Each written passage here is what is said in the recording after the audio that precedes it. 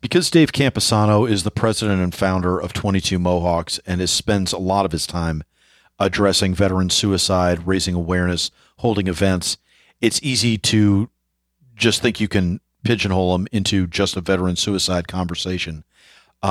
Dave is such a great conversationalist. Our conversation went everywhere. We talked about the influence of women in your military choices, or even the choice to join the military, how that plays a role. We talked about Dave's own personal story in the military, his brief time at Ranger Bat, his time going through multiple SF selections. We talked about, we kind of got into dorm room lava lampy talk about philosophy and why people do things and if it's all about sex and death, in addition to a wide-ranging conversation on veteran suicide. You're not going to want to miss this. I'm Christopher Paul Meyer, and this is the Weekly Havoc.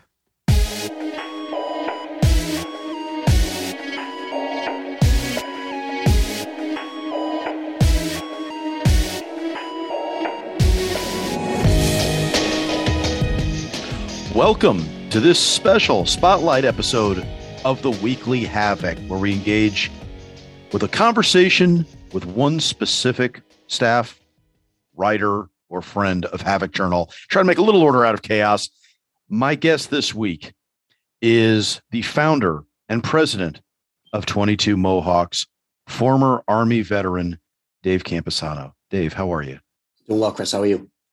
I am good, brother. So listen, we've got a lot of ground to cover because we don't just have to talk about whatever we were going to talk about today. We also have to make up for your last appearance on the show, which was, I got all those questions still when you came on the masculinity episode.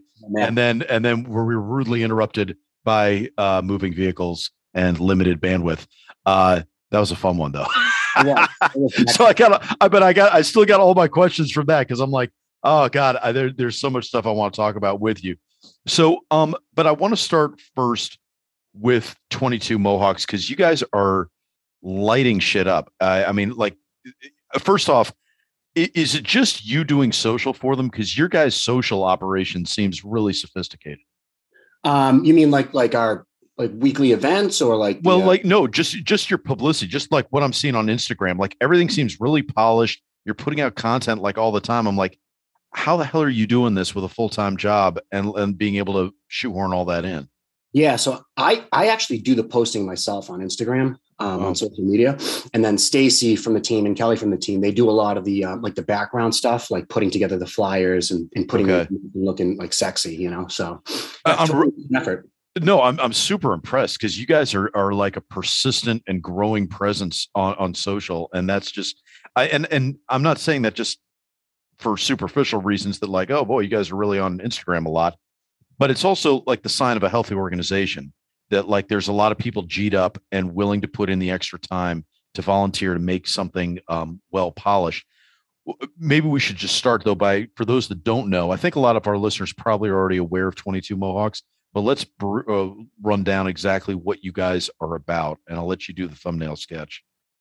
Yeah. I mean, I can start kind of from the beginning how we started. Essentially, I mean, I did 16 years in the Army and obviously did some time overseas, lost some friends. But when I got back in 2016, I ended up hurting my back in the Q course and getting medical discharge in 2016. But when I got out, like the first couple of years, I kind of didn't pay any mind to anything that was going on. And then all of a sudden, a lot of my friends started dying, right? They started killing themselves.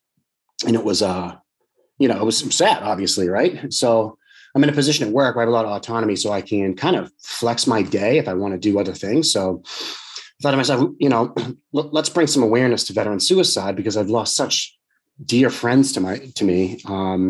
So I initially started by doing I took a selfie, went to the barbershop, got a Mohawk, took a selfie, posted on social media and said, hey, Mohawks now for veteran suicide awareness. For every Mohawk that's posted, I'll donate $100 to veteran suicide awareness. And essentially I was going to just give it to Mission 22, the larger organization, just to give some money back and try to just raise awareness. Well, I mean, it took a couple of days and I had 22 Mohawks. Then it went to like 50 Mohawks. Kids were posting, females were posting. It was really, really cool.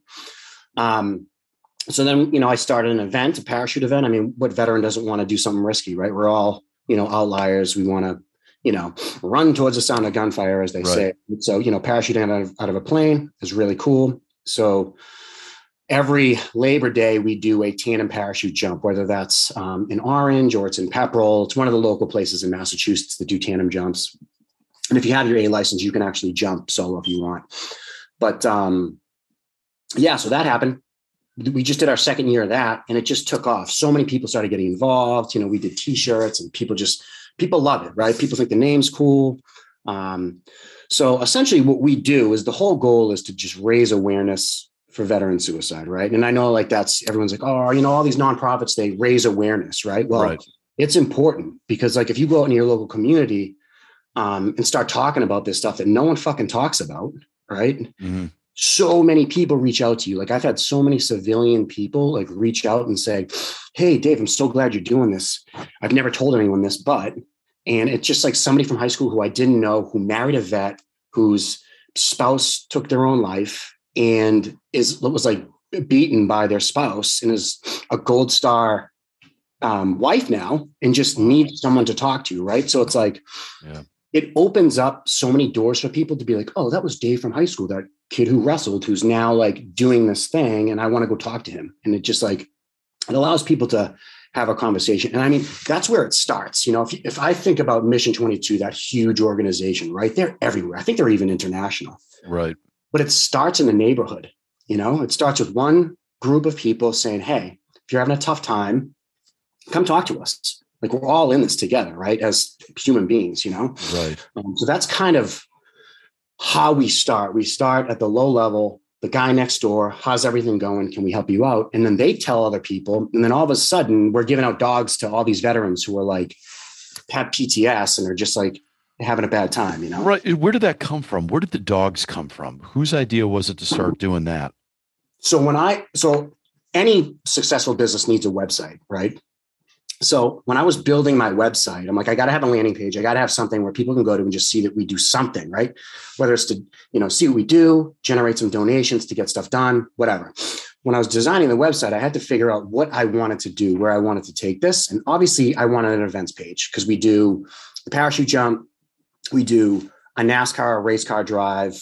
We do a lot of dinners. So we have a lot of events, right? But I needed to provide more services. So one of the services that I thought to put in there was dogs, right? Because I've been doing a lot of reading. We've been seeing that it takes 2 years for the VA to give veterans dogs, right? Service dogs.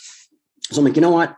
If I can get a dog, a veteran emotional support animal, right? To kind of just soothe the soul while they wait, if they even need a service dog, then I'm going to do that. So I put that on the website. Hey, if you need a dog, we're going to get you a dog. Right. I didn't know how I was going to do it. I didn't know what the hell I was doing. I just put it on the website. Right. Probably 2 days after the website was launched, I got a call from someone saying, hey, I saw that you give emotional support dogs. I can't go into the winter alone again. Can you please help me get a dog? He's he was a Marine. He's my last 2 winters. He's I've been borderline suicidal. He's I just drink all winter alone in my house. He's a construction worker. He's I can't go into the winter alone again. So I'm absolutely. So Dave, went and found a local adoption shelter, bought a fucking dog, and the next day drove the shit to his house. I was here you go, Marine. Here's your dog. The guy. So this is one of the most amazing stories ever. So I think it was $700 for me to buy a dog, right? Mm-hmm. $700. And I drove an hour down to Cape Cod. It's an hour from where I am. Okay. He invited me into his house. I looked around his house, make sure it was good living conditions, because I'm not just going to dump a dog off. We had him fill out an application, right? We did it the right way. Okay. But we took pictures. It was really cool. The next day, we got a call from the guy. He's thank you so much. He's you changed my life. I want to introduce you to Charlie and Pat at Professional Canine Services in Middleborough. I was okay, for what? He's they're dog trainers. They're retired vets and retired police turned dog trainers. So I'm all right. So we did a Zoom call that week. They were hey, we'll get you dogs. We'll fully train the dogs. And we'll give them, the veterans, free lifetime training with the dogs forever. Right. So I'm okay, is this legit? Right. So then we went, and a week later, well, rewind a bit. This guy, Mike, who we gave the dog to, who introduced us to Charlie and Pat at Professional Canine Services, is a Harley Davidson bike rider. Right. Mm-hmm. So he also put together for us called Canine 22 Canines motorcycle ride. It's a 44-mile loop, so 22 times 2, down Cape Cod to generate money for 22 Mohawks and Professional Canine Services to pay for our dog program. So I partnered with these guys. We're full partners now. We work together every week. We pick up dogs every week. It just grew overnight because we gave this dude a dog. And now he connected us with local leadership, like Selectmen down the Cape. These huge restaurants are bringing us in and donating dinners to all the veterans and giving us all the proceeds from all the. Wow. So like that one gesture, excuse me. No, you're good. Opened up so many connections with just great people. I mean, it's been amazing. So because that happened, for the next 10 weeks, every single week, we gave a dog. So I like to do dogs on Fridays, going into the weekends. It's feel good. You hand over a dog. Yeah. So amazing. And I'm not trying to sound cheesy, you know, it's like. No, but it can't help but be. I mean, it's a touching, moving thing. It really you can't not be. You can see all yeah. I mean, and you can see the pictures on social media of like these guys' faces and how just rewarding that is for me. You know, like I'm a vet. I served time overseas. I saw combat, and that is like my purpose now. It's like I see that, and it's healing for me. You know what I mean? So I can't imagine how it feels for them. What percentage of 22 Mohawks bandwidth is now spent on the dogs? Is focused on the support animal part of it? Is that most of it now? Most of it now. Yeah. I was talking to the team the other day, and they were all like, "This is like our core." Thing now is doing the dogs. Now my whole thing is I have to keep everybody on track because what's the message, right? The message is veteran suicide awareness. We don't want our friends to die. Right. So the dog helps one person, whereas like these events that we bring vets into serve like 10, 15, 20 vets and their families at once. So describe that for a second, just so I'm clear. What kind of event are we talking about when you say you have these events that you bring them into? Yeah. So I'll use the parachute event. Okay. So 3 months before an event, I post out, "Hey, we're doing a tandem parachute jump. We need 10 names to fill the parachutes." Got you. Okay. And then they submit their names between you and me and whoever's listening. I always pick every name. So if 25 names come in, it's not capped at 10. Like I'm bringing everyone in, but we start with 10 just for budgeting purposes, but we've grown so well that we can facilitate more. So it brings excitement. People are submitting their names. They wait for 2 weeks before the event to hear their name called. And then I do a video with Mohawk and I'm like, "All right, yeah, you're all in." And then, you know, we go to the event and we do dinners. We have a DJ. It's really cool. But at those events, you know, I shake hand. I'm like, "Yeah, I'm the founder of 22 Mohawks. I'm Dave." And they're like, "Oh," and then like people just want to talk to me about things like this one. I'll tell you a story if you don't. Can I tell you a quick story? No, please, by all means. There was this one gentleman, he flew in to attend the event from down south. So he like stayed the whole weekend and flew in. And I was sitting there talking to him, great guy, former Army infantry guy. And he says, "You know, Dave," he's like, "I've actually never told anyone this." And the amount of times I've heard people start a conversation like that is just unreal. I believe it. Yeah.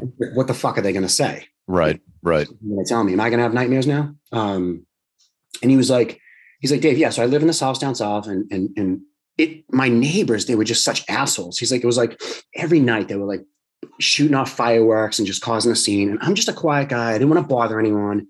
I didn't want to be that, you know, typical veteran, like, you know, that the loud noises. So I didn't say anything for like literally 15 years, Dave. I let them shoot fireworks off like every other night. And it was just crazy. So one night I just lost it. I fucking lost it. I went outside and I was going to beeline it over to the neighbor's house because they were shooting off fireworks again. And all of a sudden I realized that rounds were coming in. Rounds were coming in at me, at my feet. And he's like, "I thought my neighbors were shooting at me." And he's like, it was at that moment that I realized the entire time no one was ever lighting off any fireworks at all. He's like, I was having holy fuck. He goes, for 15 fucking years, dude. He's like, I justified it in my head that somebody was lighting off fireworks until I saw rounds coming in. And it clicked that it was not, that it like wasn't, he like snapped out of it and was like, this isn't real. Holy shit. That's like some Sixth Sense like twist right there. Wow. And I was like, holy yeah. You know what I mean?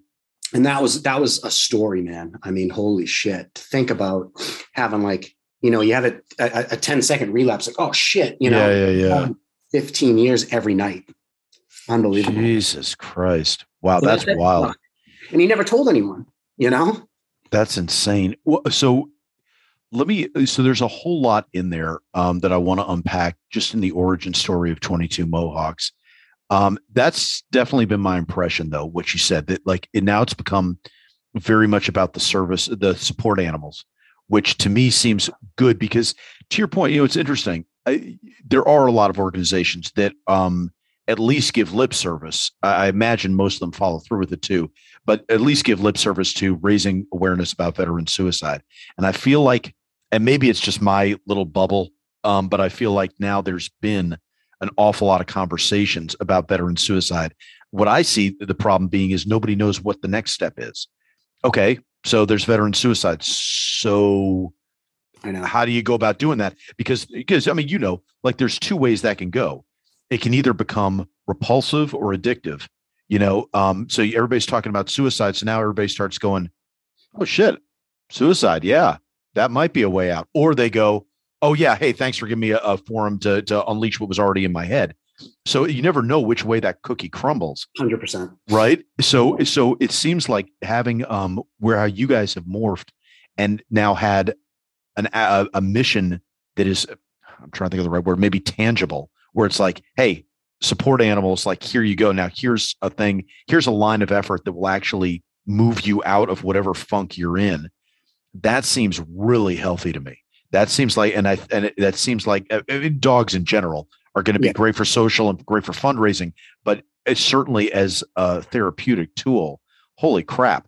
That's like that ticks so many boxes. And I wonder if during the holidays, especially, that does reduce suicide because now you've got something to take care of if you didn't already. And it's not a plant, and it's not some distant family member that you don't see and talk to on the phone, but it's some living, breathing entity right there that you're like, shit, if I do this, there's immediate second order effects that I can see right in front of me. Right. Yep. I got to feed them. I got to take them out to go to the bathroom. I got to walk them. Absolutely. There's a purpose now. It's fine. I don't want to, we don't need to get super philosophical about, but I just want to throw this out here. I mean, it does seem like, that suicide is an inherently selfish activity and that this is an antidote towards selfishness and I'm not saying that to come down on somebody, but because suicidal thoughts, like, we get where they come from. We understand that and we can empathize with that.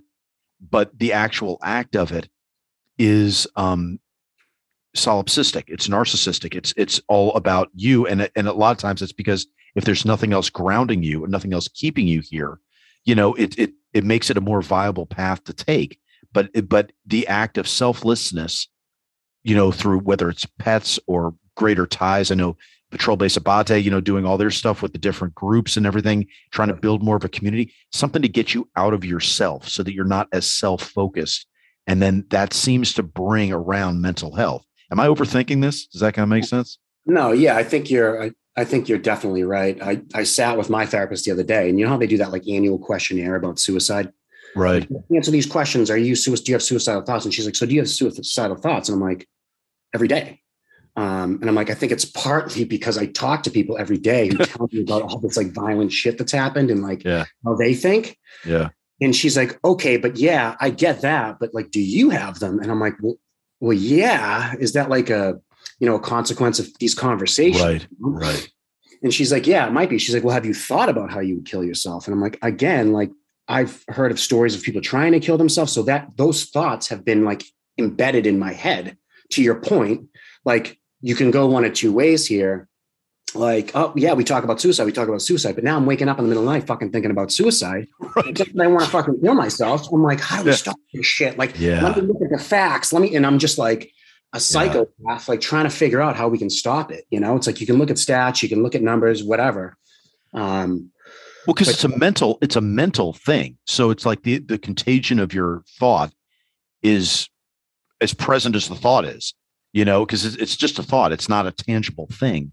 So the more you think about it, the more it naturally can be contagious. And I think that's awesome that you're making something tangible that is something people can actually hook into and go, oh, wait, well, hold on. Whatever bullshit's going on up here in my brain is not as important as what's right in front of me here that I need to take care of or support or what have you. Definitely. Yeah. It's interesting work, man. It's funny. I mean, let me ask you this. I think I know the answer to this because you and I have talked about your personal story a little bit, but for me, when I was in, I didn't think about this shit.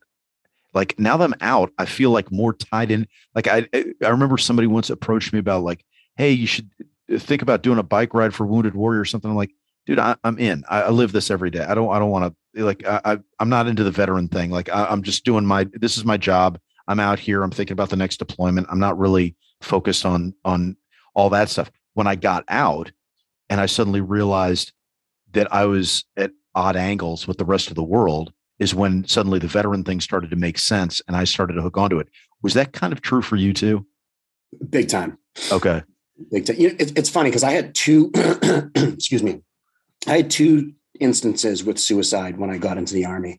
One was in basic training. This kid he just didn't want to be there. So he said he was going to kill himself. And we all had to do like night watch on him and watch this kid. Yeah. Sure. Like, we've only been there for like 2 weeks. Right. And like you could look at him and it was like, you almost knew that he was just trying to get out. Yeah. Right? Yeah. And I remember, I don't even want to bring this up because it's shitty, but I remember thinking like, bro, I'm like, I don't even care if you die. I'm like, you're just a pussy and you're sick. I have to stay up and watch you when we're all trying to train for this shit. And when I was so like, to your point, like when I was in, I was like, fuck this. Like, I'm just trying to like do infantry shit and I want to be a stud. You know, I can't think about anything else.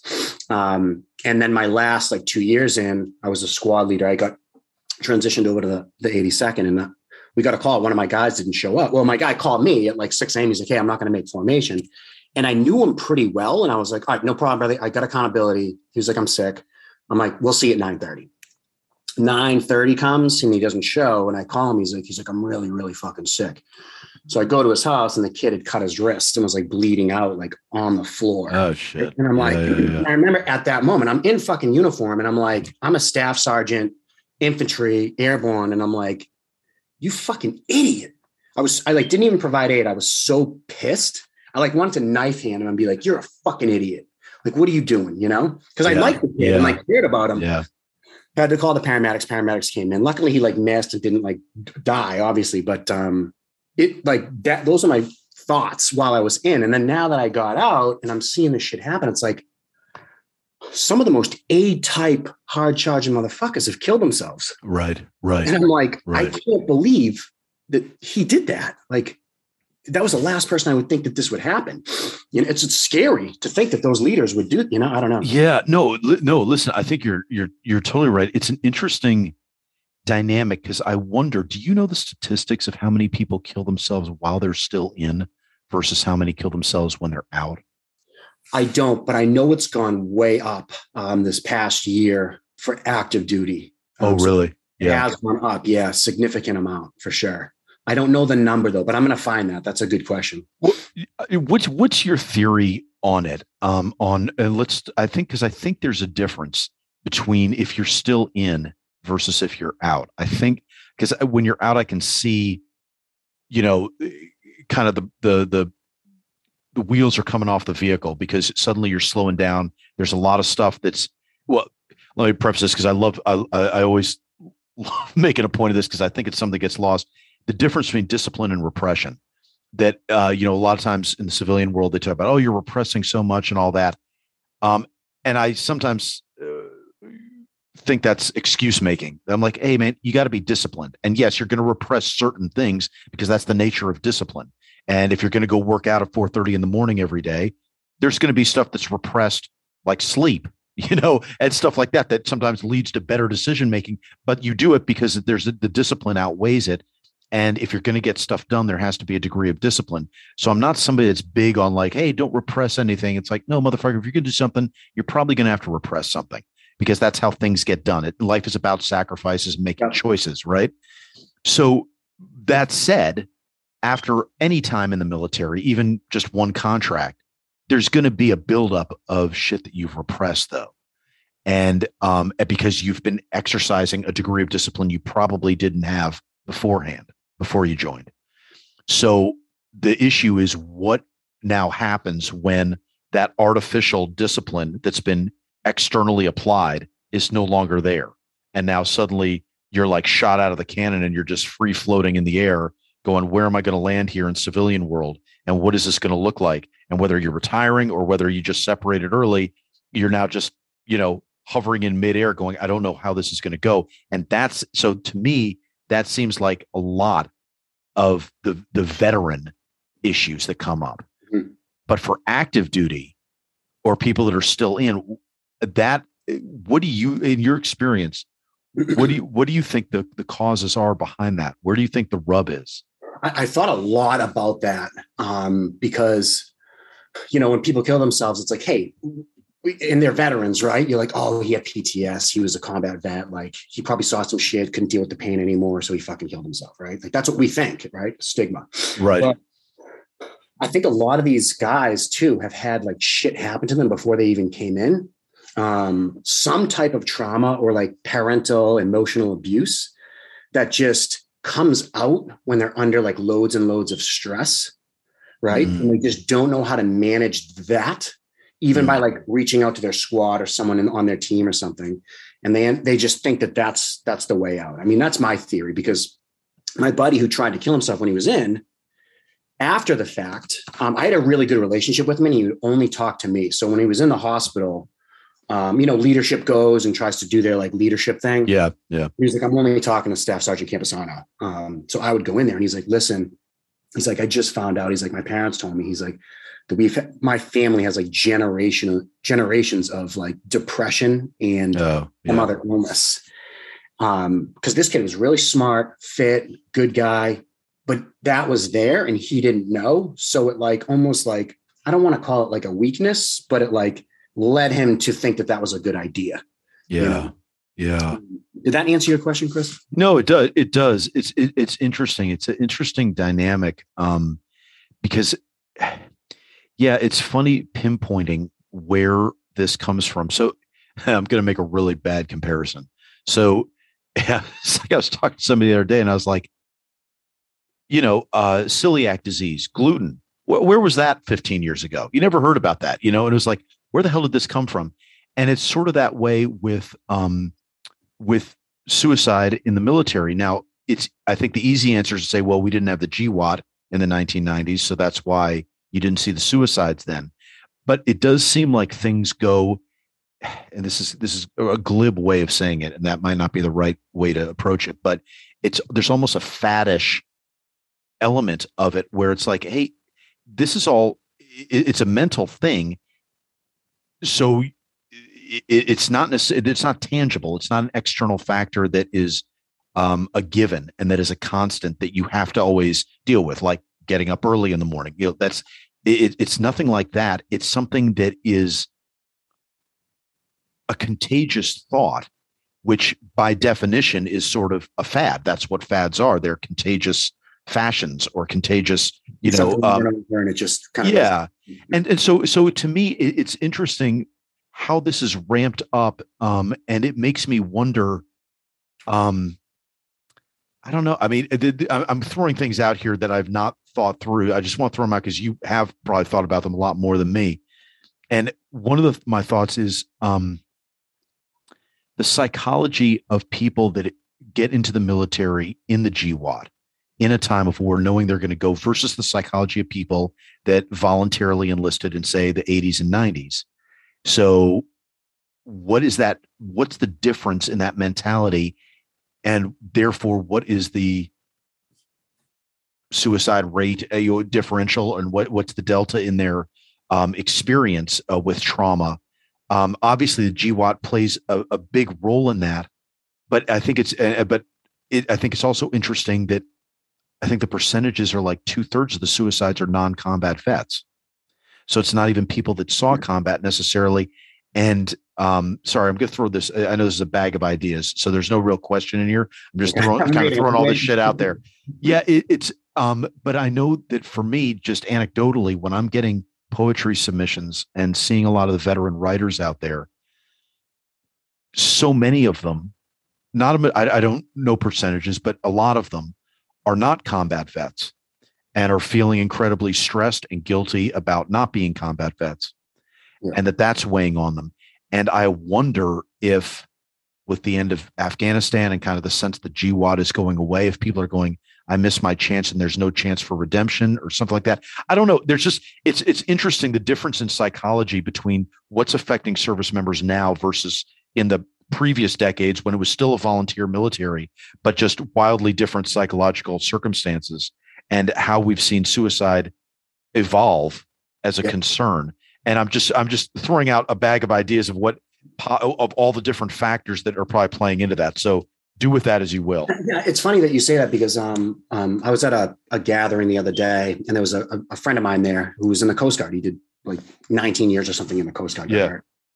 And he comes up to me and he was he's like, Dave, he's like, I know that you've been through way much more than me. Like, I've been in the Coast Guard and stuff. He's like, one day we'll sit down and I'll tell you my story. He's like, because I do have one. I do have some depression and stuff and some PTSD. And he's like, just a quick snapshot. He's like, when I was in the Coast Guard, he's like, we went on a mission, and there was like all these dead bodies, and we had to like drag all these dead bodies onto the ship and like bag them up and stuff. And he's like, that shit haunts me real. And he's like, but I know I can't compare it to, what you did in the infantry.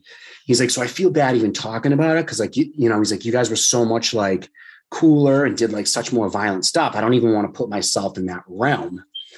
And I was like, dude, I'm like, that's just, to me, that's like an A-type personality thing. It's like, I was fucking Ranger tabbed in the airborne infantry, did some cool shit. But then you got operators in like CAG and SEALs and shit. And I'm like, fuck, I never did that stuff. And unfinished business, and I'm not worthy kind of deal, but it's like, we all had our experiences. And but you said that. And I'm like, yeah, I feel like a lot of people are like that. They're like, shit, I never pulled the trigger overseas. Like I'm a bitch, I didn't do that. But like, it's okay though, because you still went in and you still did something, and you're still ready to stand up for something better than yourself. And I think that that's a huge character plus, right? But I beat myself up every day because I got injured in the Echo course on the last day, and I never did Sage in the Q course. Sage was the last thing I had to do. And it will always, always feel like unfinished business. It's like, holy shit, I just had to do Sage. Not just had, you know what I mean? No. Right. But you can see the finish line. Yeah. And it's like, man, God, that sucks. But here's the kicker on that is I saw a lot of my friends, a lot of them on Fox News over the next course of a few years, their faces. I'm like, oh my God, Brian. Like I literally go to that kid's house every single day studying for, you know what I mean? Yeah. And he gets like old somewhere in like Nigeria or something. And it's like, oh my God. So like more friends than not have been killed that the Q course I would have graduated from, And I mean, that's the nature of the beast, right? Yeah. But it could have been me. So there was a reason why maybe that I didn't go, right? I think there's something to that. I think you're hitting on a bunch of things that seem incredibly credible to me as ways that people can manage their mental health. And I think, one of them is that you already have thought through the downsides of paths you didn't take or you weren't able to take. And you've achieved a level of peace with where you are. And I wonder about that. I'm thinking of some guys that I know who are infantrymen who never got to deploy, or if they did deploy, they were not able to get to a combat zone and pull the trigger. And it's like losing a heart-on, except in your head and in your confidence and in your ego. And you're looking and going, where are my wars? They're not there anymore. Exactly. And you got to find a way of being comfortable in your own skin and with who you are and what you are. And I'm wondering, where do you see faith fitting into that? If for you or just in general in your travels as you're dealing with people, the idea of thinking of something bigger than yourself, if you don't have the military, do you see that as being a viable option, or how has that played out for you? For faith? Yeah. I do. Yeah. I grew up Catholic, went to church every Sunday and stuff. I truly believe that, what is it? What's the saying is, if you talk to all the top CEOs in the USA, they have two things in common. And the two things are, they're either one, they were an athlete at some point in their life, whether high school, college, they were an athlete, because athletes have the discipline to see the greater picture and work towards that greater picture. And the second one is faith, because people who are somewhat religious are able to see things that aren't really there, and focus on achieving something that they can't see yet. Right. Yeah. So the two commonalities in CEOs is athlete or faith. That whole substance of things hoped for, evidence of things not seen. That kind of idea. Yeah. Exactly. Yeah. Yep. Thank you for making that sound better than I did. No. It took me a minute. You were talking. Yeah. I had time to think. Yeah. But for me, that's how it is. And I remember thinking when I was in the regular Army, like, I don't need someone to tell me to get a haircut every day. It annoyed me so bad. Like, I don't need you to do that. Give me the fucking op order and you'll get the results you want. I don't want to fucking get a high and tight.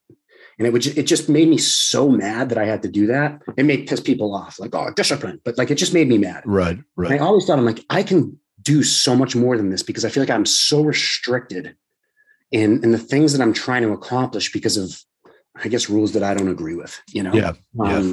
Maybe that sounds immature. I don't know. It's whatever. But now that I'm like out of the military, and having faith in the process of what's been taking place, I feel like that thought back then is true, because now it's like, I meet people like you.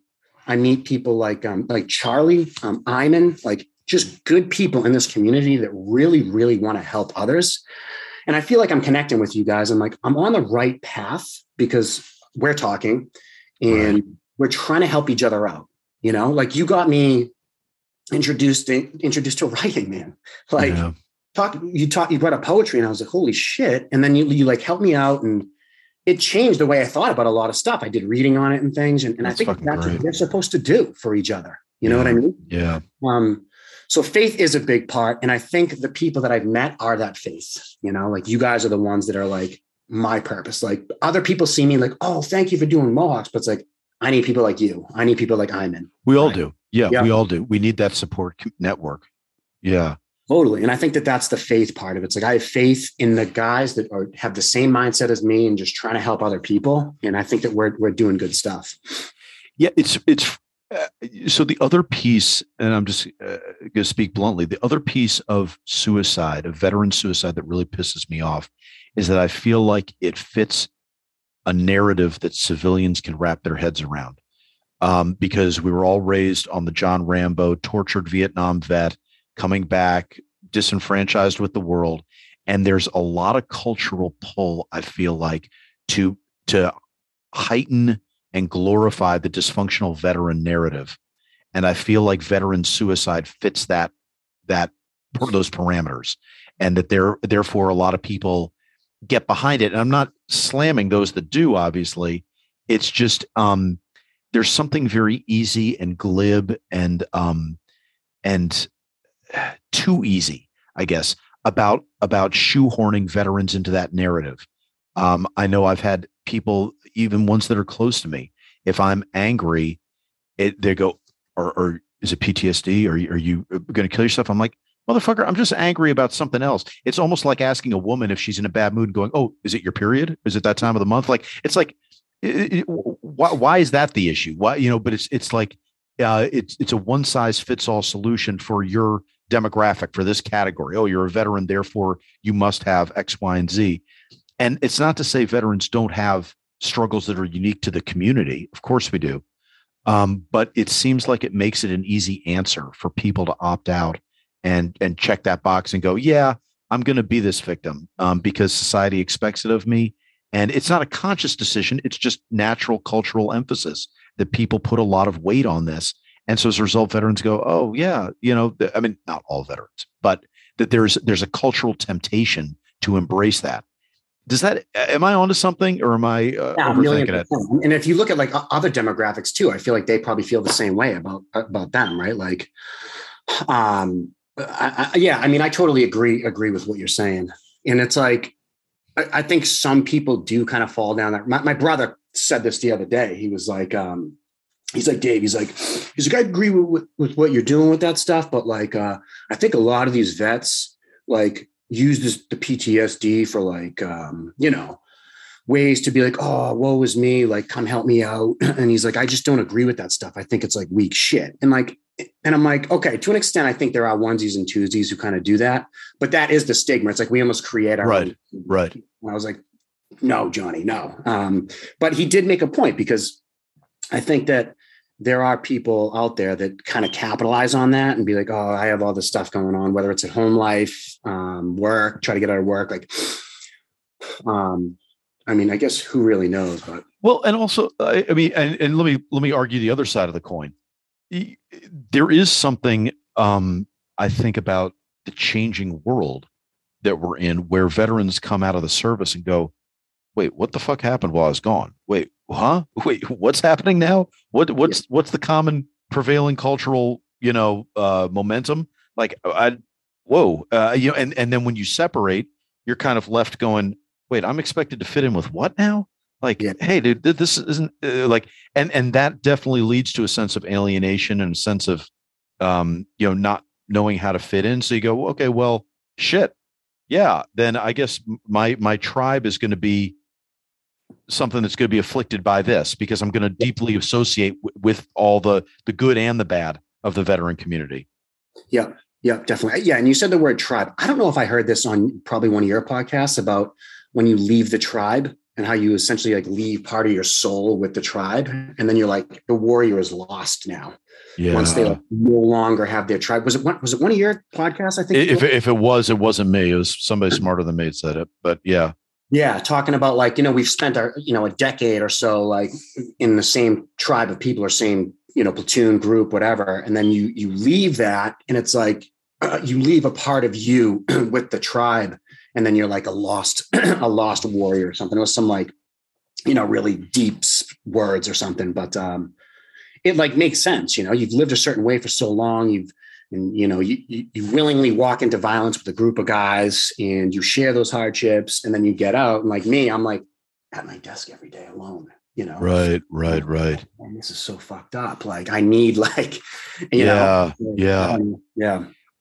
How much do you think Afghanistan has played, and by Afghanistan, I mean the conclusion of Afghanistan has played into this? Because I mean, talk about alienation from the civilian world. It's like, oh, the civilian world decided to intrude on our shit again, and y'all fucked this up. Okay, so now we got, and now you're looking at your work, your deployments, all that stuff, and going, okay, so what was all for, et cetera, et cetera. If you're somebody that hasn't been in those combat zones, you're going, well, there goes my chance to ever make a meaningful contribution there. I want to empathize with my veteran brothers, but I don't have that experience. So that's I'm blocked off from that, and all the stresses that come from that. Is that a real thing? Yeah. I mean, in my head, I'm thinking like, hey, the war eventually we had to end it, right? The way that it ended was not ideal, right? I mean, just kind of pulling everybody out last minute. I mean, that was horrible. But I remember during those 3 months right after, my phone did not stop ringing. I had calls from guys who I was served with when they were private, and now they're in E7, and they've done like 5 tours, and they would just call me, and they would just fucking hammer down, and I wouldn't say anything. I mean, I have guys who are sergeant majors who would call me and be like, you believe this fucking shit? Drinking their like, Coors Lights and stuff. Yeah. Way out west, like, this is crazy. And then to me, and they obviously call me because of where I've positioned myself with the 22 Mohawks thing. Yeah. But and those calls aren't suicide calls, but they're definitely reach outs. Yeah. Someone who they think is not going to judge them. And that it made me feel good that we're onto something here. Like we are totally onto something with what we're doing, because these senior leaders are now calling Dave, who's a civilian now, and just wants to talk. So I'm not trying to go down a rabbit hole here, but no. It's a rabbit hole worth going down, actually, because it actually made me think. I mean, how are you planning on managing to do this in your spare time? I mean, this sounds to me like this is because you got to stop that momentum early on. And those early conversations are the ways you can do that. But you're now becoming the full-time Dr. Phil. You're kind of being that first call for a lot of people. Doesn't this become a full-time job at some point? It's so, all right. So my day job, it's finance. So I'm literally like building portfolios and like sitting at my desk, sitting in meetings and stuff. So like if somebody calls me and I'm not like in a meeting, I can easily just turn and pick up my personal phone, you know? Okay. But yeah, my days are long and they're filled with like a lot of calls, a lot of meetings for 22 Mohawks. So I could totally turn this into a full-time job. And it is kind of an ultimate goal of mine. I'm actually going back to get my master's degree. I'm starting next week, actually, to get my MBA in nonprofit focused. So I can actually really, yeah. Cause there's some things that I'm seeing that I'm like, holy shit, I don't know how to manage that. I don't even know how to think about that. I need to get some actual education on it. So it made sense to kind of tap back into my GI Bill and just get some education on it. But that's freaking awesome. Wow. Yeah, I think after I get that, I'm going to really, really see if I can kind of transition to make this kind of a full-time thing and put more systems into place. It's great that I have a good team of people that can actually like keep us all on track if I'm like out of the loop. I think it's really, really important.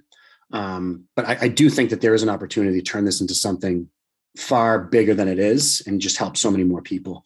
I just got to put the time in and put pen to paper and put in place. Otherwise it's just going to be in ideas that go and then just get lost, you know? Are you still writing? Yes, I am. And I wanted to bring this up at some point. I'm glad you actually brought this up. Our first conversation in Boston at that restaurant, I forget what Cleary's. Cleary's. Yeah.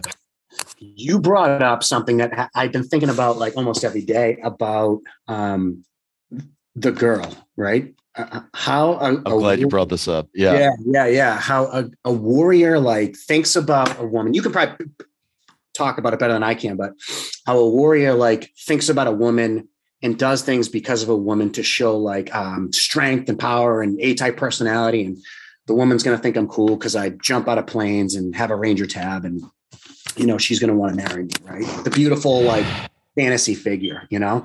Yeah. And because of that, I've actually been writing. I just literally sit and type for like 20 minutes every night about a story that I've made up in my head about that. Everything's not made up. The story, the information that I'm putting on paper is kind of tweaked. Yep. I'm thinking. And I go back and I read it like at lunchtime sometimes. And I'm like, I'm fucked, man. Like this, I wonder who else thinks this way about like chicks, you know? Dude, no, I think a lot of people do, dude. Well, first off, I'm thrilled you're writing it. That sounds fucking badass. That's awesome.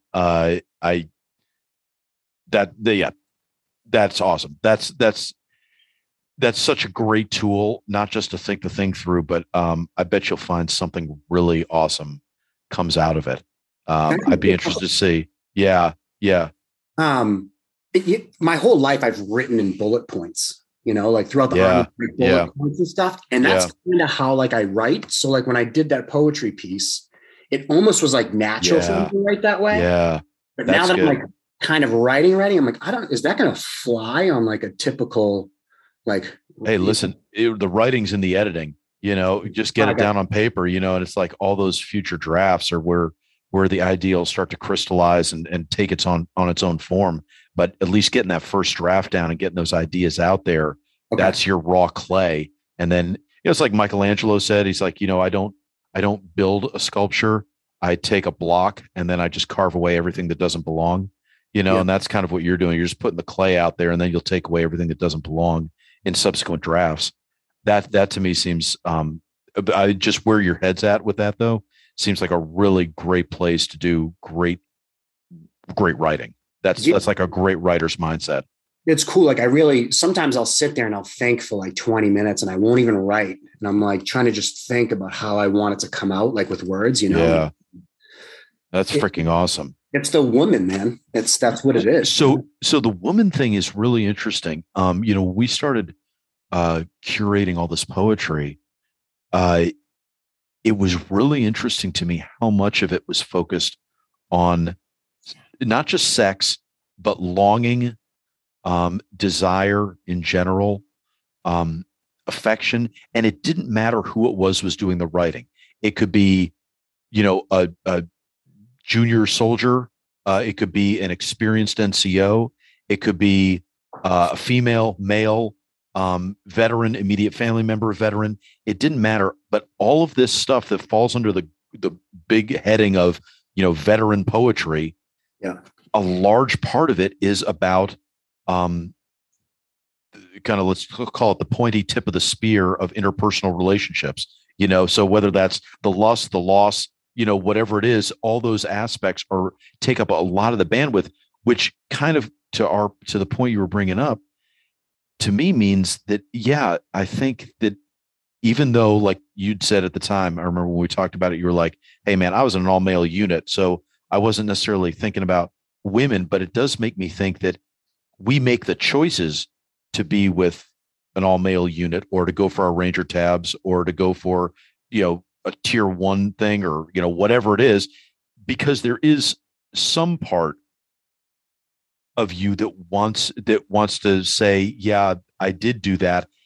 And there is a status thing, and there is a sense of, okay. So for me, sorry, and I'm not being as articulate about this as I want to be, but please. But for me, there's a sense of, and let me be clear, I was not a cool guy by any stretch of the imagination on anyone's metrics.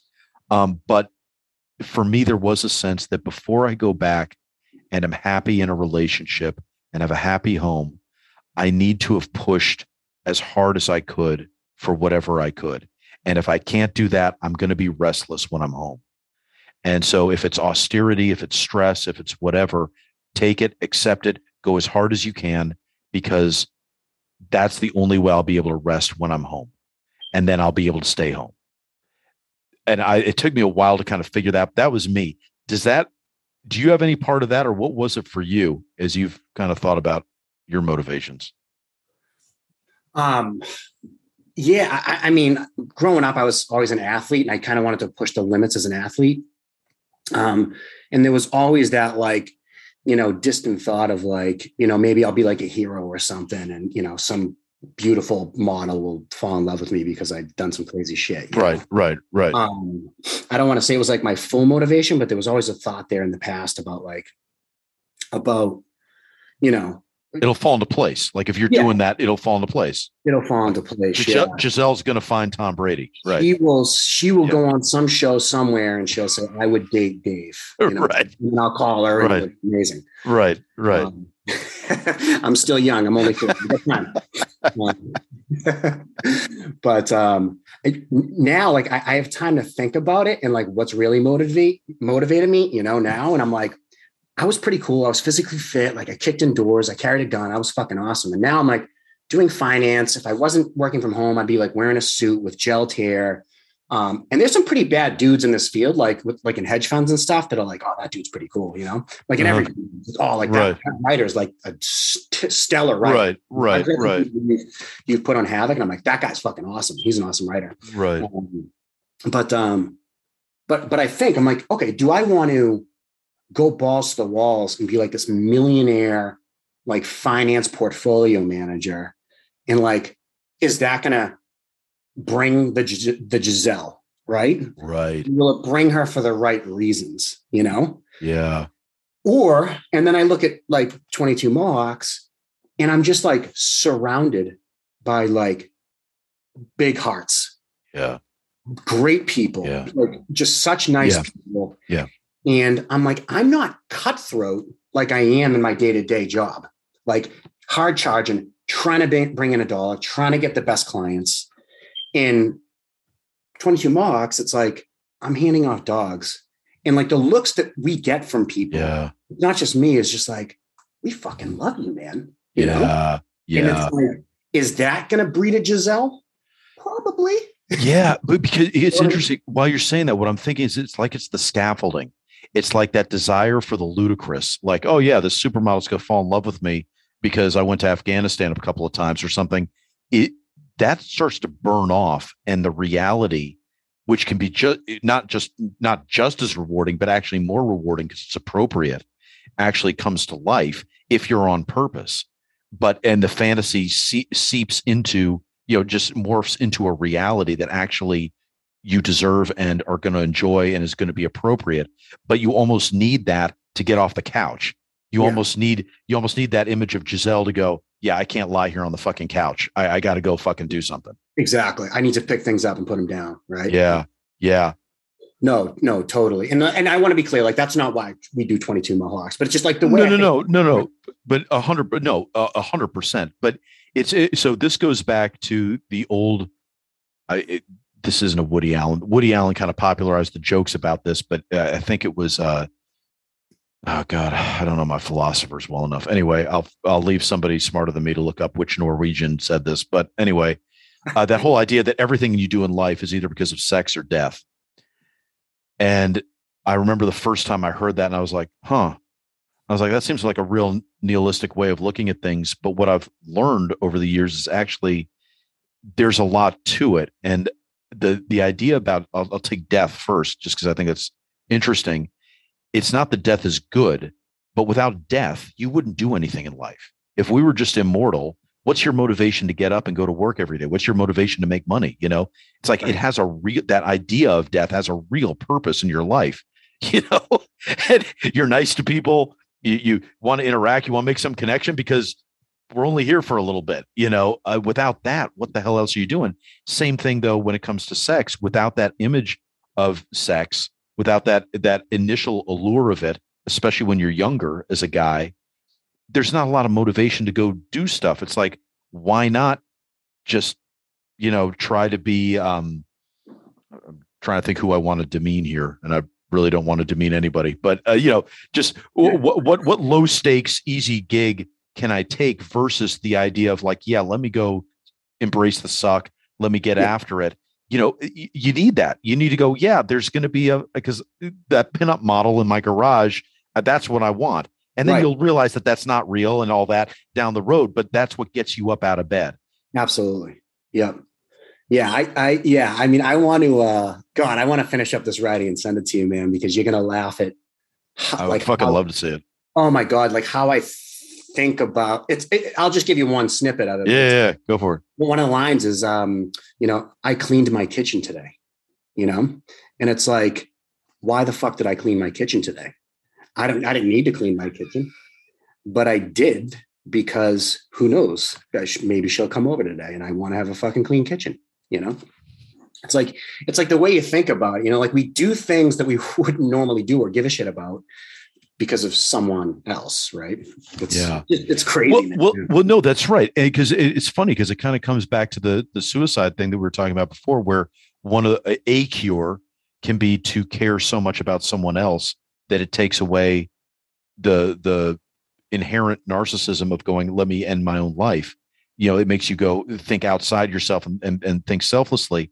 Same way, that initial testosterone of like, hey, I want to fuck everything, and I'm just walking around like with a raging heart on, is morphs into the selfless thing of I want to be loved and I want to love somebody, and you got to burn through that initial testosterone and go out there, work it out, sweat it out, get stressed, you know, do some actual things in life, and you'll end up leveling out.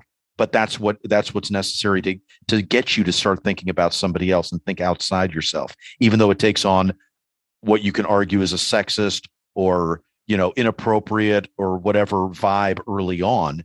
That's actually the motivation to get you up and moving. Absolutely. And it can be something small too, you know, some minute thought that resonates around something way larger that you're just like, you know what, I'm going to go shine my shoes today because that's just what I'm going to do. Yeah. I just realized I just gave carte blanche to everybody that wants to be super sexist and make inappropriate jokes and sexually harass people. And I guess I know it should go without saying that's not what I'm saying, but I do, but it is, it is, let me make sure I gauge my words carefully here. It's not, obviously sexual harassment is a different category and a different animal, but certainly the idea of like, let's say the MTV videos of like hot chicks dancing in bikinis. Yeah. That's a major motivational factor for young men, sometimes for old men too, but certainly for young men, but it's a lot of it. I mean, not to justify all of it. And we know it's immaturity. We know it's a fantasy. We know it's illusion and bullshit and not real and not always appropriate. But the reason why it exists is because it does get that motivation. And if the motivation is captured correctly, it can lead to you doing good things because you ideally want that. And maybe the harm is when instead people think, I don't have to do shit. I can lie here on my couch, smoke dope all day, and go on Instagram and still get that. That's where then it starts to become a real toxic thing, because it's like, no, dude, you want the instant gratification without actually doing the fucking work and working for it, by which you will burn away that illusion and now become something, and now actually find what is natural and real and substantial. And it's the action piece too. Like you have your thought, and if you don't do anything, there's going to be no result, right? So you have to take the action to get there, right? Yeah. That's what happens. It's like people will go on Instagram and like, oh, hey, what's up? And then it's just like, I'm going to eat potato chips and sit on the couch because I don't have to do any work. The truth. Do you find that? Do you find yourself going down Instagram rabbit holes a lot since you guys are so active on social? Holy shit. Yeah. It's the fucking worst, right? Oh, it's so bad. And I think about it too. I'm like, what am I doing 3 hours later? Oh God. I'm like, oh my God. You know what I mean? It's so distracting. It's like, you got to like put a discipline, right? You got to put it down and just like put the hammer to the nail. But yeah, no, I totally do. It sucks because I see so many upsides to social, but Jesus Christ, once you stop being a dealer and you start being a user, oh my God. Yeah. It's freaking brutal. Listen, I want to ask you about some other aspects of your story, particularly because I think there's an awful lot there to mine. So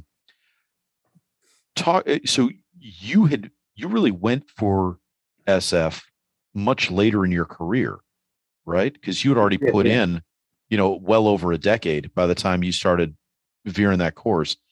And I just want to ask about your mental state with that. What was your thinking? What was your, why did it take so long to kind of make that pivot? And, what was going through your head with that? Because I don't think we've ever really talked about that. Yeah. So the beginning of my career, there was kind of an issue. So I had got in and went in a Ranger regiment right away. And I was in RIP and I ended up breaking my foot. I'm like injury prone or something. Oh, gotcha. Yeah. Right? And while I was in hold to go to the next RIP class, now RASP, my baby's mother was pregnant with my daughter. So I asked the cadre, I was like, hey, can I take a week off and fly home? Like the class doesn't start for another 3 weeks. And they granted me the leave. The night I got home, my daughter was born, literally the night. Wow. She was born 2 months early. So she was premature. She was born 2 pounds. And so I'm like, I was panicking because I was a young private. I'm like in Ranger regiment, scared for my fucking life every single day. Yeah, right. And I called down there and I was like, hey, listen, this happened. Can I extend my leave? And they were like, stand by, Ranger. An hour later, the fucking battalion commander called me.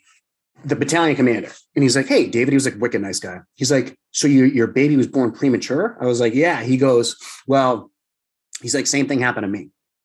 He's like, so is there any like units close by your house that we can kind of assign you to? I was like, the 10th Mountain Division is, because I'm thinking infantry. I'm like, you're going to send me to an infantry unit, Yeah. I'm like, the 10th Mountain Division is like 6 hours away. He's like, no.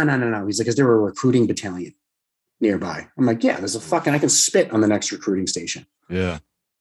2 days later, he's like, all right. He's like, take a week, fly down here, get your shit. He's like, you're being reassigned to New England Recruiting Battalion. So I was like, how do you fall into this and then come out? You know what I mean? It was unreal. Flew down there, got my shit, flew home. I was stationed in the recruiting station that I was recruited out of in Westwood, Massachusetts, which is 10 minutes from my house, with all these people I went to high school who were assigned there too.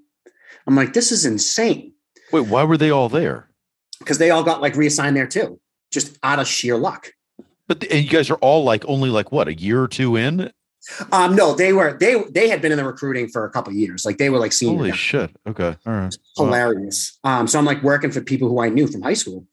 And then I ended up doing like a year and a half in recruiting, just like kind of being like a combat multiplier, like calling people, like it was weird. And then what were you were still private at this point? I ended up getting promoted to corporal while I was there. So I went up like 2 ranks. Jeez. So, No, I actually ended up getting promoted to sergeant while I was there. Wow. So I got promoted to sergeant in the recruiting battalion, and then they sent me to the 10th Mountain Division. So I'm an E5, only grew up in a recruiting battalion. And holy shit.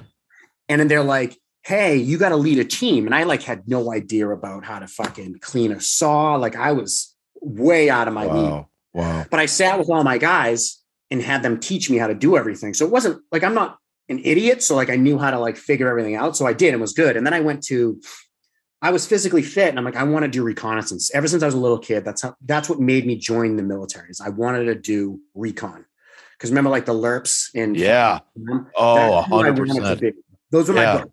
Did you ever read that book, Recondo? I did, yeah. I read my God, that fucking book. Yeah, those books were awesome. Yeah. The shit that they would do, the snatching tabs and fucking knife, and it was awesome. Like that's all I ever wanted to do. Yeah. There's a reconnaissance platoon. Like I want to do that. So I went, and they brought me in the reconnaissance platoon. And then like within 3 months, I was in Ranger school. And then as soon as I graduated Ranger school, I was back for 2 weeks and then went to Iraq. So I was like in a recon platoon for, a couple months, went to Ranger school, then went to Iraq. And like, here I am, like now I'm like a seasoned guy. When I'm in Iraq, I get promoted to staff sergeant. Right. So I'm really like not super experienced, but I was like go-getter, and like people liked me. So they were like, yeah, let's go Sergeant Camp. Like, let's do this. So like, I was like leading a squad in Iraq, like literally having only been in the infantry for maybe like a year and a half, Wow. I did prove myself, right? I went. Sure. Where were you in Iraq? I was in Baladiat. So it was like, I didn't do Iraq, so I don't know Iraq very well, but okay. What's the deal with that? Right outside Sauda City. Yeah. Oh, okay. All right. Yeah. And what year was this? This was 09. Yep. Okay. So at that time, at that point, were there already rumblings happening that we were going to leave Iraq?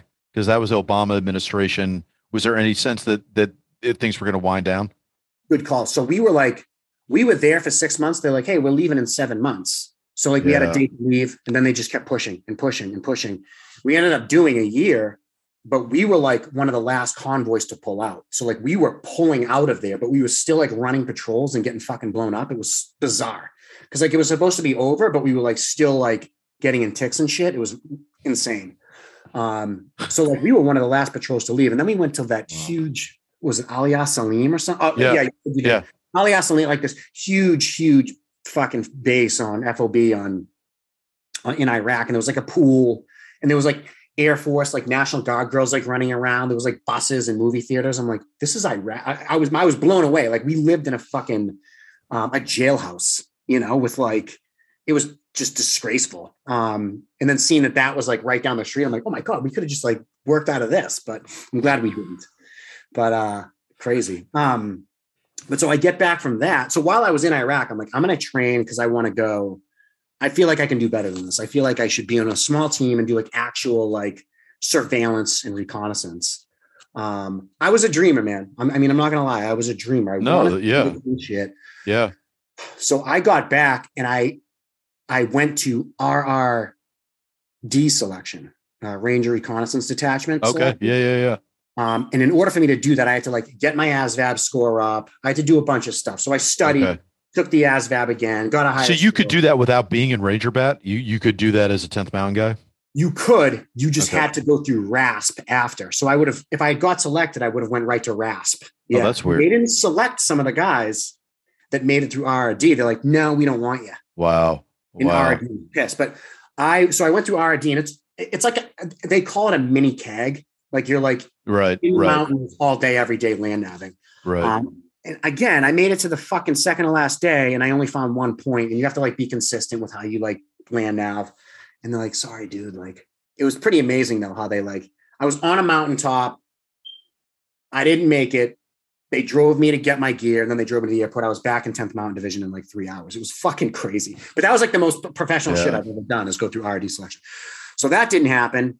And my sergeant major was making fun of me. He's like, you're fucking nuts. And then I'm like, all right, I'm going SF. So I filled out my packet to go SF. And then I actually tried to go to SF when I was in recruiting and didn't get selected. It was just growing pains. I didn't really know, like. What do you mean? You went through it, but you were a non-select?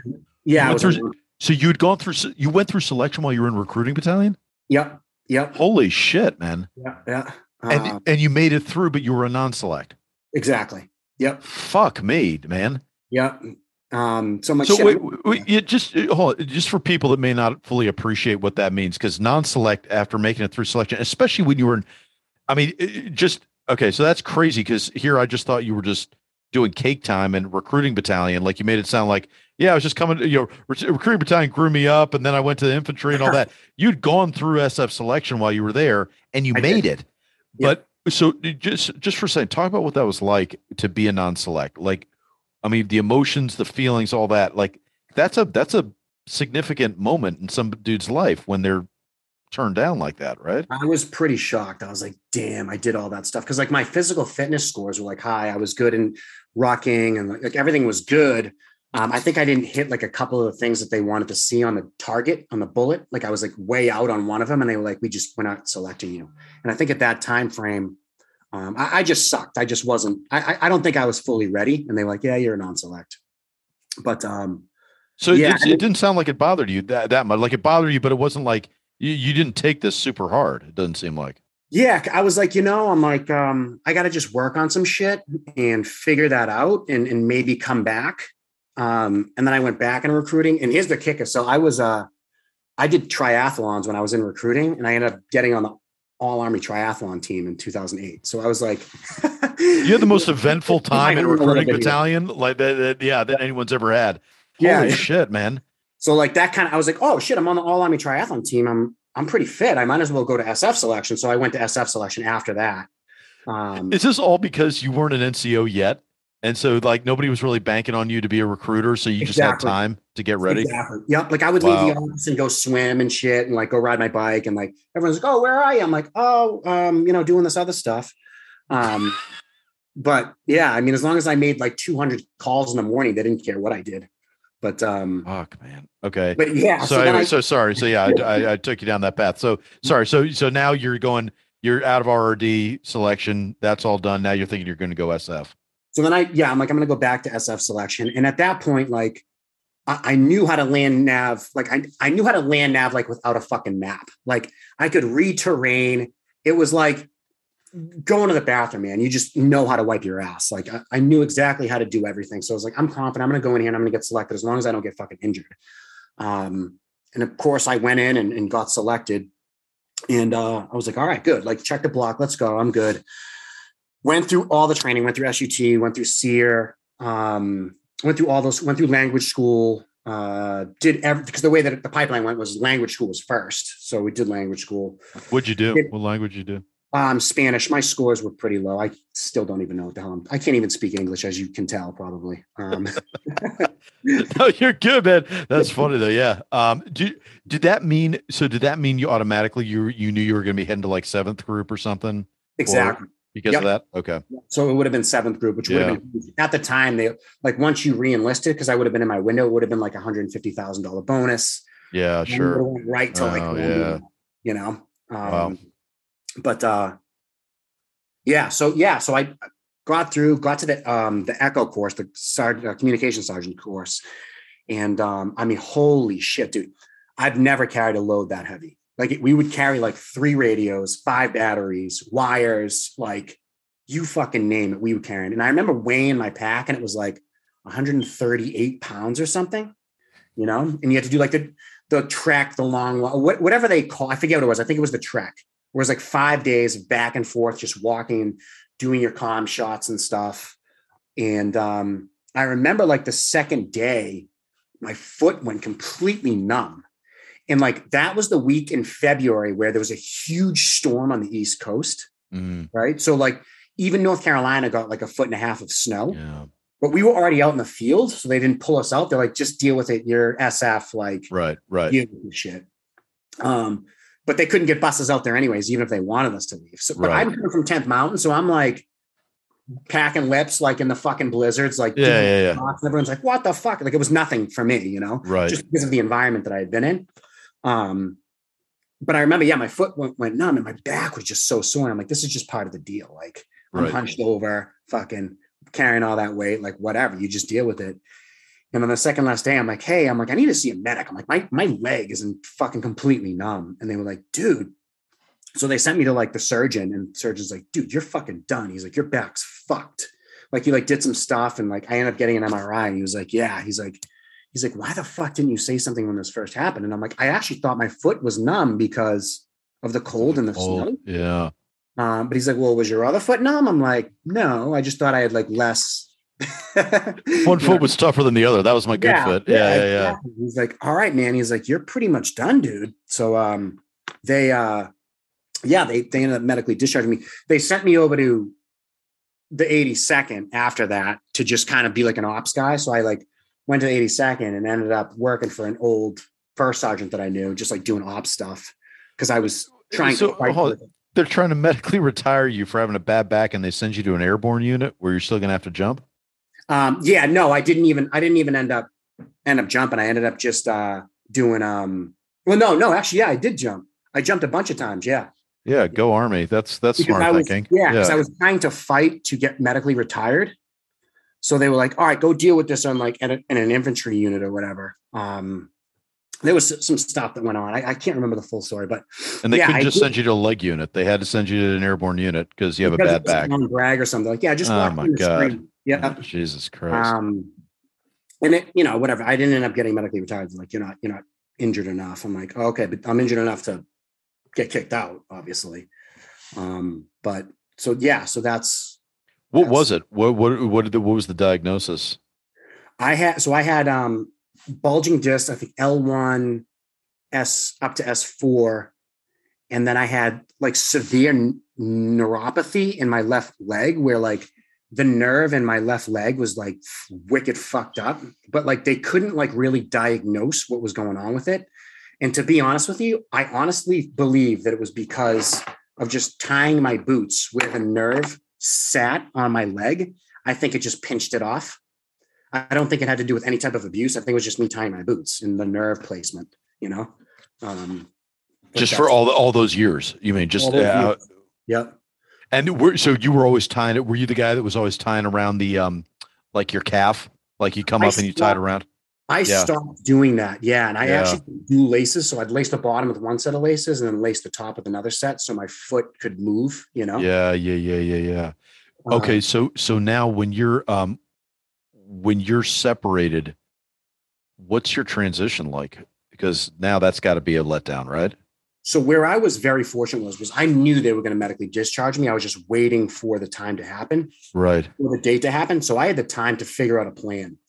So what I did was I got all my ducks in a row to get vocational rehab, where instead of the GI Bill. So voc rehab, if you don't know, it's essentially they pay for your program. So if you're going to be a doctor, they pay for the entire program, whereas the GI Bill's up to 36 months or something. Right.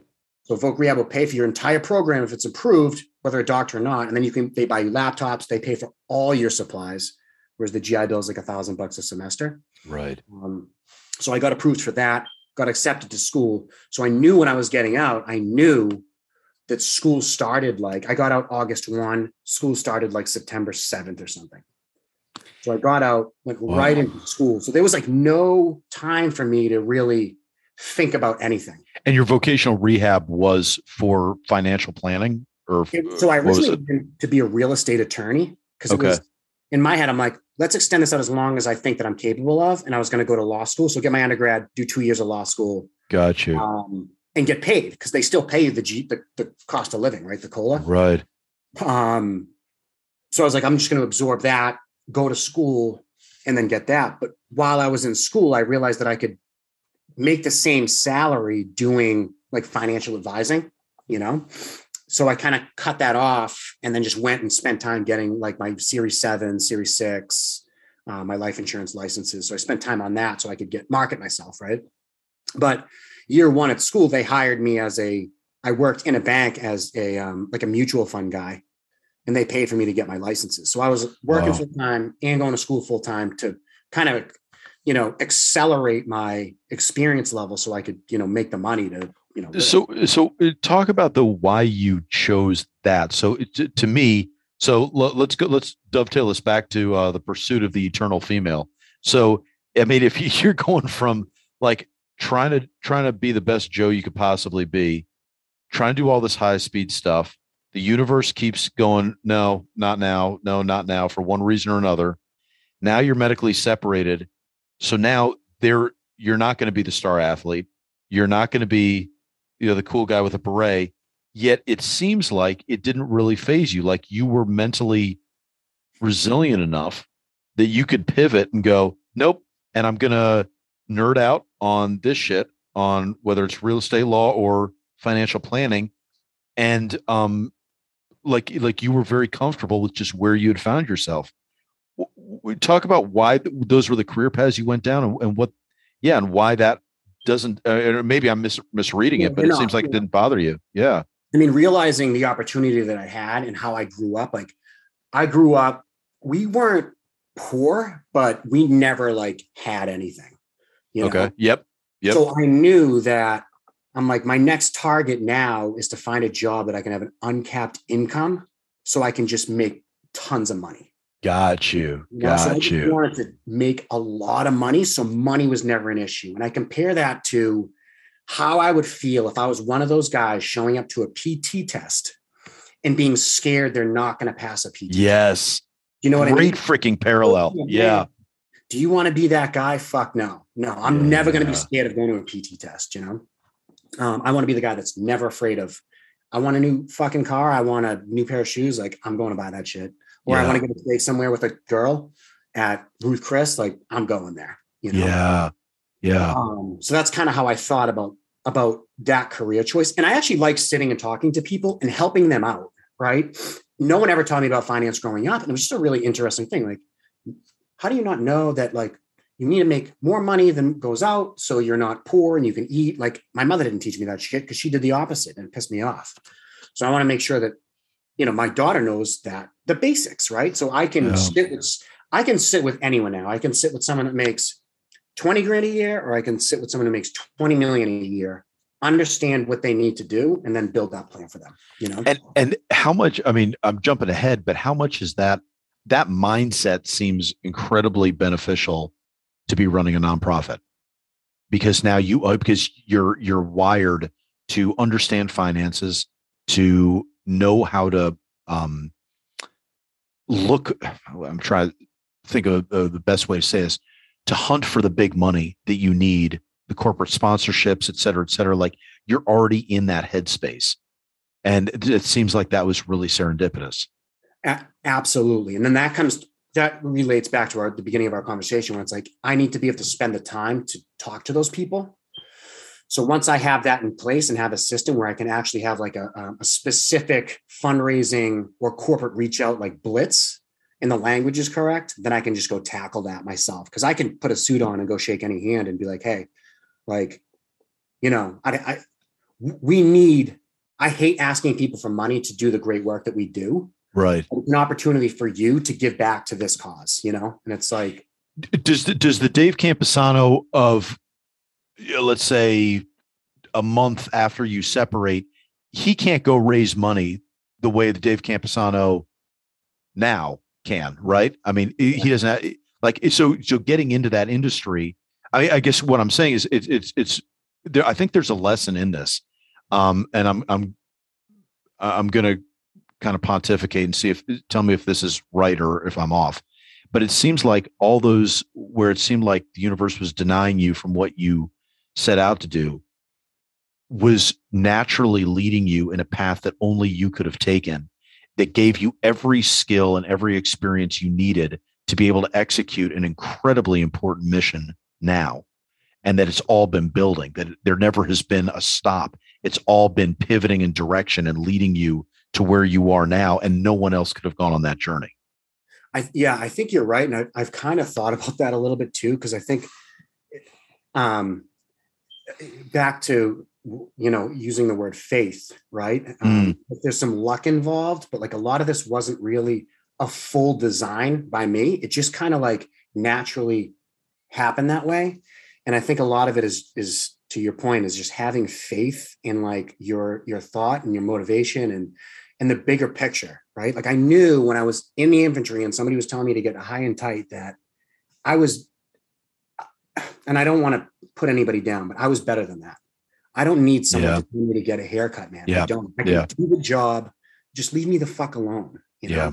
And I think that that's kind of what's happening now at 40. It's like, leave me the fuck alone, man. I'm going to do the right thing. I promise. Yeah. Yeah. And it's just, I need to find the path from here on out, right? Like, am I going to go nonprofit all the way? Right. I think, yes, I think that it will happen that way. But it's wild because somebody who had only just gotten into financial services, and I don't want to demean people that, you know, maybe come from, like you said, not poor, but not, you know, fully sufficient and, you know, still needing stuff and financially tight. It's easy for them to go, hey, go to college, find a way in, get into the financial services industry and all that. And yeah, you can do that. But looking at the rich path of going, hey, you were trying to get after it though, physically, you were trying to get after it and serve your country and do these great and epic things. And you had all these experiences. And now you factor in the financial services piece. Now you've really got something because now you have a cause. Now it's not just, hey, I used to be poor and now I'm rich. It's, yeah, but I also have a mission. I really have a mission and a focus. And that's the underpinnings. It's not just the knowledge. And I think that's where so many Americans, I don't, maybe I shouldn't make this a bigger point, but it seems like that's where so many people miss out on the value of military experience, that you go in and it's like, even if the military isn't, and this is not you, but even if the military is not something you want to do, go do it for a bit. You'll find out what you want to do. You'll go, yeah, fuck you for telling me to get my hair cut so much, but you'll find out exactly what the hell you want to do. And you'll feel unshackled and free and purposeful and all that. But it seems like that all kind of built towards a point, and you're a different kind of nonprofit leader because of the experiences and then the education after. Yeah, definitely. And it's like, what's the thing in finances is you use one asset to pay for another, right? So you have your house, you have equity in it, you take out an equity line and then you buy another house. And now that house is paying off your equity line, and then it's eventually going to be income, right? So use one asset to pay for another asset. I'm using my finance career to pay for the nonprofit. So it's helping our people. Yeah. Like our fucking people, man. And it's like, I think about it and I never, ever, if one day in 10 years, if this takes off and it's really good, if I'm ever talking about anything other than helping our veterans and stopping suicide, I need you to fucking punch me in the face, because I don't ever want that vision to be lost because of something else. Well, hopefully we won't be talking about, because hopefully it won't be enough of a problem that we have to keep beating the shit out of it. But yes, to your point, there is no nonprofit. You know what I mean? Right. Yeah. Great. Work towards obsolescence. Yeah, that's right. Oh, or if not obsolescence, I mean, I'm sure people will still need support animals and there's other stuff. Hey, and that reminds me, I did want to ask you about, so you had talked about all these tandem jumps and everything that you were doing as these awesome events that you guys put together. But this new airborne event is a whole different animal. Yeah. Can you just talk through what that is? And because you're actually sending people to a civilian school, but they teach you to do a static line jump, essentially? Yeah. So it's called Operation Airborne's for Vets. Iman Kafel came to me with the idea. So I'm partnering with Iman and, Project Sapient and WNR Vets. And what it is we're taking 10 veterans down to Dunedin, Florida, to jump out of, it's the X-35 Airborne School in Dunedin, Florida. We're going to do 5 or 6 static line jumps out of a typical C-130, and then a few out of the actual plane that they used to jump into Normandy. Holy shit. Forget what aircraft that is. Jesus Christ. We're going to do, I think, 2 out of that. So it's going to be really, really cool. Now it's an abbreviated military airborne school. So it's the training and then the jumping, and guys will actually get their military airborne wings after they do the last jump. And we're going to have some. Wait, you mean, so if they're in the military now, they would get they would be certified to wear their airborne wings? Correct. Yeah. And if we have a couple of guys who are Army who aren't airborne qualified, they can actually call and get it added onto their DD-214 after. They just have to have like a colonel or something bless off on it. But yeah, they can get it added to their ERB. Is that X-35's own deal? Do they have some line where like that's been signed off on by DOD and that's why they get that? Yeah, that's what the impression that I had was they have a connection where they can actually do that. And we'll get foreign wings because we have some foreign guys come into the class. So we'll actually get their foreign wings right? What? I think there's That's some, fucking wild. So how many of the guys that are going are already airborne qualified? Um, I, I think less than half or maybe half of them are airborne qualified already. Okay. And All then the right. other ones aren't. Yeah. Yep. Holy shit. So yeah, That's it's fucking 5 days cool. down there. We got a hotel down there. We have this woman, Samantha. She's a mental health specialist. She runs a CRST. I believe she's in California. I'm is good friends with her. She's coming down and she's going to do an hour mental health session with us every day. To talk, and her spiel is she's a fitness coach / mental health specialist for combat veterans, and she's a doctor. She's a doctor. Wow. So Wow. she's going to come, and one of the programs she has vets come to her gym and they can work out for free and then have a session for free if they're a combat vet. So yeah, so I guess how did this idea get hatched, and then is she kind of the actual anti-suicide element to this? What's the logic of it then? How did you see it dovetailing with the anti-suicide mission and mental health piece? Was it just by having her there, or how did all that develop? Yeah. So like the biggest thing is the whole jump is for veteran suicide awareness, right? So it's all about like, hey, we're going down here. We're bringing these vets down here. I'm actually going to personally wear a shirt every day with somebody's name on it who I know personally who passed away. So it'll be like Sergeant Travis Partika. I jumped for you today, right? So every time his name's going to be on my shirt, and I'm going to do like a push for that. So the whole thing is veteran suicide awareness. Came up with the idea to ask Samantha because he thought that we needed a mental health specialist, and I thought that was a fantastic idea. I think that and that's what we need. So that's our next step for 22 Mohawks is having a dedicated mental health specialist that can work with vets. And they're hard to find. They are. Yeah, really I bet. But she has a different element because she brings in fitness and mental health. So what she does is she has the veteran do an hour workout, and then she does, or a half-hour workout and then a half-hour session with them. Wow. And she says it works great. So yeah, so she just invited her in to be a part of, just having the daily kind of like meditation, like, hey, yeah, never come in and talk to us. And she has a framework for us to work with every day.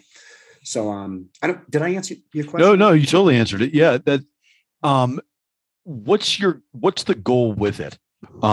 Is it something where people are going to be able to watch or live stream and donate money or something, or go, hey, how do you action the financial piece of it? Yeah. So we have a donation push on my website, on Iman's website, on WNR Vet's website, where you can go on and donate specifically to this. Okay.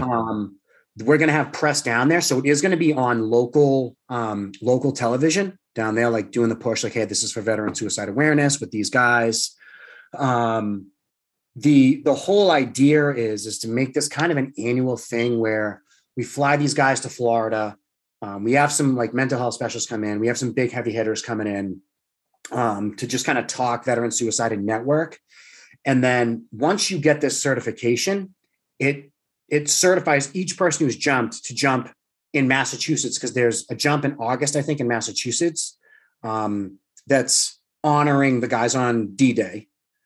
And then in, I think it's September, maybe, we are certified to go to jump actually in France for the mission. So we can actually jump with the people who are jumping into France. Into Normandy. No yeah. shit.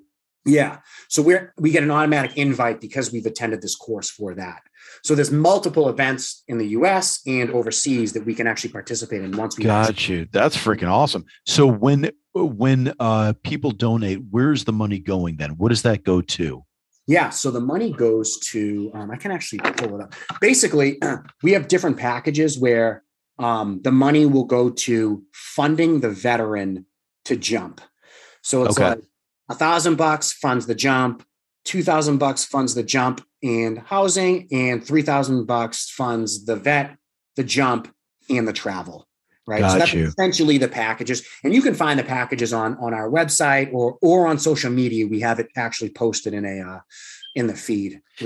And for the guys that are jumping, I mean, talk about what was the criteria to even get in the pool as one of the people that might be a candidate to jump? Yeah. So the way that 22 Mohawks does all the events is we say, hey, we have this event on this date. So in this case, 5 days in Florida at Dunlin to get your static line airborne certification for veteran suicide awareness. If you want to participate, submit your name to Dave at 22 Mohawks or I'm in a Project Sapient. And on January 1st, we'll call the names. So you have until January 1st to get your name in, and then we're taking 10 vets. So then it was last week, we actually called the names. So we called the guys, we pulled them out of a hat. I saw that. Yeah. And then we call the names, and then those are the guys who are in, and then they have like a week to say that they're going to make it, because then we can call in the alternates for the guys who didn't make it. And that's how we do all our events. It's essentially to generate excitement, get people involved, get people sharing it to get all their other vets in there. And then we call the names. It works, right? Because people are like, oh yeah, let's go. I hope I get on. I hope I get in. Yeah. And they get in, but that's freaking great, man. Wow. I know you and I, spent a lot of bandwidth trying to put all that together. And that seems like that's a lot of moving parts to try to figure out. That's awesome. It's going off. Besides the news coverage, are you going to have any internal video of the jumps or the training or anything like that? Yeah, so we're actually trying to. We have a team photographer basically. His name's Iman too, actually, believe it or not, spelled differently, EAY. But he's our team photographer. We're trying to get him to come down to actually do some really good photography and video for us. So waiting to hear back on him. But if he does end up coming, we're gonna do a ton of awesome stuff for the video. But I know that Dave from WR Vets has some guys coming down and do photography and videos too. So we will have some video for sure to post. Dude, that's incredible, man. That's awesome that's going down. And I look forward to seeing whatever the end result is, whatever the end product is on social when you guys are posting that. It's going to be cool. That's going to be really awesome. What's your next event after that? Do you know what it is yet? Yeah. So that's February. So our next event is we have a couple big like fundraisers after that. One in Kingston where this woman's giving us her entire restaurant. There's a door fee, and then we're going to do raffles and stuff. And then everything she makes at the bar, she's going to give back to us, and all the money she makes at the door, she's going to give back to us. So that's, it's a fundraiser, but it's kind of, yeah. But then we actually have an event in Norwood, Massachusetts at an Elks. It's a trivia night. Where we can bring in like 300 people. And that's, again, it's a fundraiser, but it's a huge event. Like the bar is going to be open. It's going to be cool. And then after that, the next event is our NASCAR event in, that's May. So our NASCAR event is in May, where we take 10 veterans, put them in a NASCAR race car solo. They put the headset on and they ride the track for like 5 minutes. So you can get up to like 200 miles an hour or something in the car. Holy shit. And we're actually partnering with a local reserve unit. The local reserve unit's going to bring in a platoon, and we're going to teach them a veteran suicide awareness class there. Jesus, man. Yeah, while it's going on. So that's incredible, man. I mean, this is, you don't have to share any trade secrets or anything like that, but how easy has the fundraising been for you? It seems like you get allies really quickly, and like people are willing to help out and donate a lot pretty easily. Like there might not be a ton of convincing. Is that fair, or am I missing a lot? So up until mid-December, we had done no fundraising. So all the money that's come in has just been someone being like, oh, I'm just going to give you cash. We didn't ask for a dime up until mid-December. My girlfriend actually put a party together for me for my 40th, but turned it into a fundraiser. Ended up it was pretty awesome. Like she did a great job. And all these people came to fundraise, but also be at my 40th birthday party. And she did like this huge like PowerPoint presentation about me. It was like wicked cool. Cause like, I'm not like talking about like myself, but right. It was pretty cool. That's awesome. Wow. Yeah. But that was our first fundraising. And then our other teammates, Allison and Kelly, are doing a big fundraiser to bring in money for the Dogs and Vets program. And then Rachel started putting together all these smaller fundraisers that actually generate, like she did a spin class that generated some cash. Oh, really? Oh, yeah, wow. It was really cool. Like it was like $40, come and spin for an hour. And But so this 2022 is our actual first year of going to be focused Gotcha. fundraising. Gotcha. And yeah, like everyone on my team is from Norwood, again, not by design. And that's the town that we grew up in. So we have a huge following from people from our local town, and they're all about giving us stuff. And then the professional canine services who we've partnered with, they have a huge following. So they're doing the motorcycle ride. Gotcha. Event. So it's just like, I feel like what happens is it becomes contagious, and then people want to help us, and then they create their own event, and then they write us checks. And it's like, it's amazing the people that you meet. And I want to bring up one point. I don't know if you have to jump or anything, but no, you're good. It's amazing the good people that I've met along this way, like civilians and veterans that just want to help and give back, right? Like people creating events for us. But I feel like I found two types of people going through this, right? Whether they're veterans or civilians. There's one, people like you and me and Iman, and the professional canine guys, Charlie and Pat, who just want to give back, want to help, don't need recognition, don't ask for anything. They're just like, we want to help vets. Suicide sucks, and we don't want to see that happen. So we're going to give time, we're going to give money, we're going to help, right? Mm-hmm. And the second type of person is the person that wants to help, or at least leads you to believe they want to help, but then they just want all this recognition. Me. I'm doing this, and I'm doing this because I'm awesome, and I want all this recognition, and I can't see it any other way. It's only coming from me. Those are the two types of people I've seen. Interesting. And it kind of sucks. I don't know if you've experienced this. I haven't. I was just thinking that while you're saying that. I was like, I don't think I've run into that. Maybe I just either haven't done enough, or I've been blessed and just haven't run into that yet.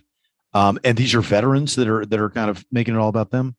Yeah. It's like almost like they can't see the bigger picture. It's all, and it's, I don't want to go too deep into that part, but yeah, it's veterans who just want to be like in the spotlight. Wow. And there's some quote that out there that says like, there's no limit to what you can accomplish if you don't give a shit to who gets the credit.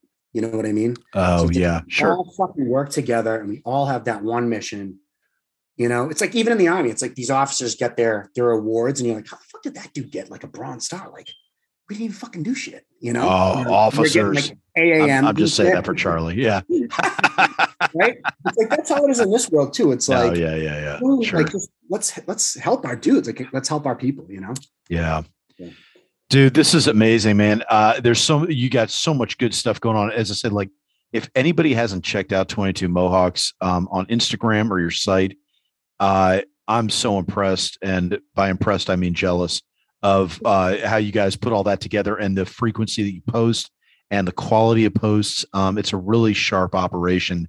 And just superficially, I think anybody would feel very comfortable lending their support to you because how you guys present yourselves, but certainly getting to know Dave over the past couple months. And for anybody that doesn't know him personally, last couple hours getting to know you, I think give anybody a warm fuzzy about helping out 22 Mohawks and supporting them.